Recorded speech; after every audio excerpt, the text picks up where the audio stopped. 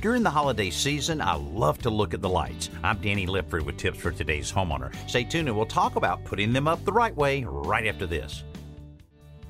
I love Christmas lights. Now, don't get me wrong, I'm not like Clark Griswold with one of those out-of-control displays, but I do think a few strings of lights here and there really add a festive feeling to a home.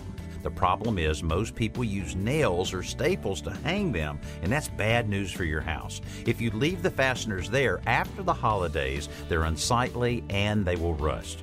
If you remove them, they'll leave unsightly holes that invite moisture into the wood, causing decay and damage. Instead, try using those little plastic hooks from the home center designed to slip under the bottom row of shingles to hold the lights. For window frames, there are self-adhesive Velcro tabs that secure the strings, and on railings you can use good old-fashioned plastic zip ties. I'm Danny Lipford with tips for today's homeowner.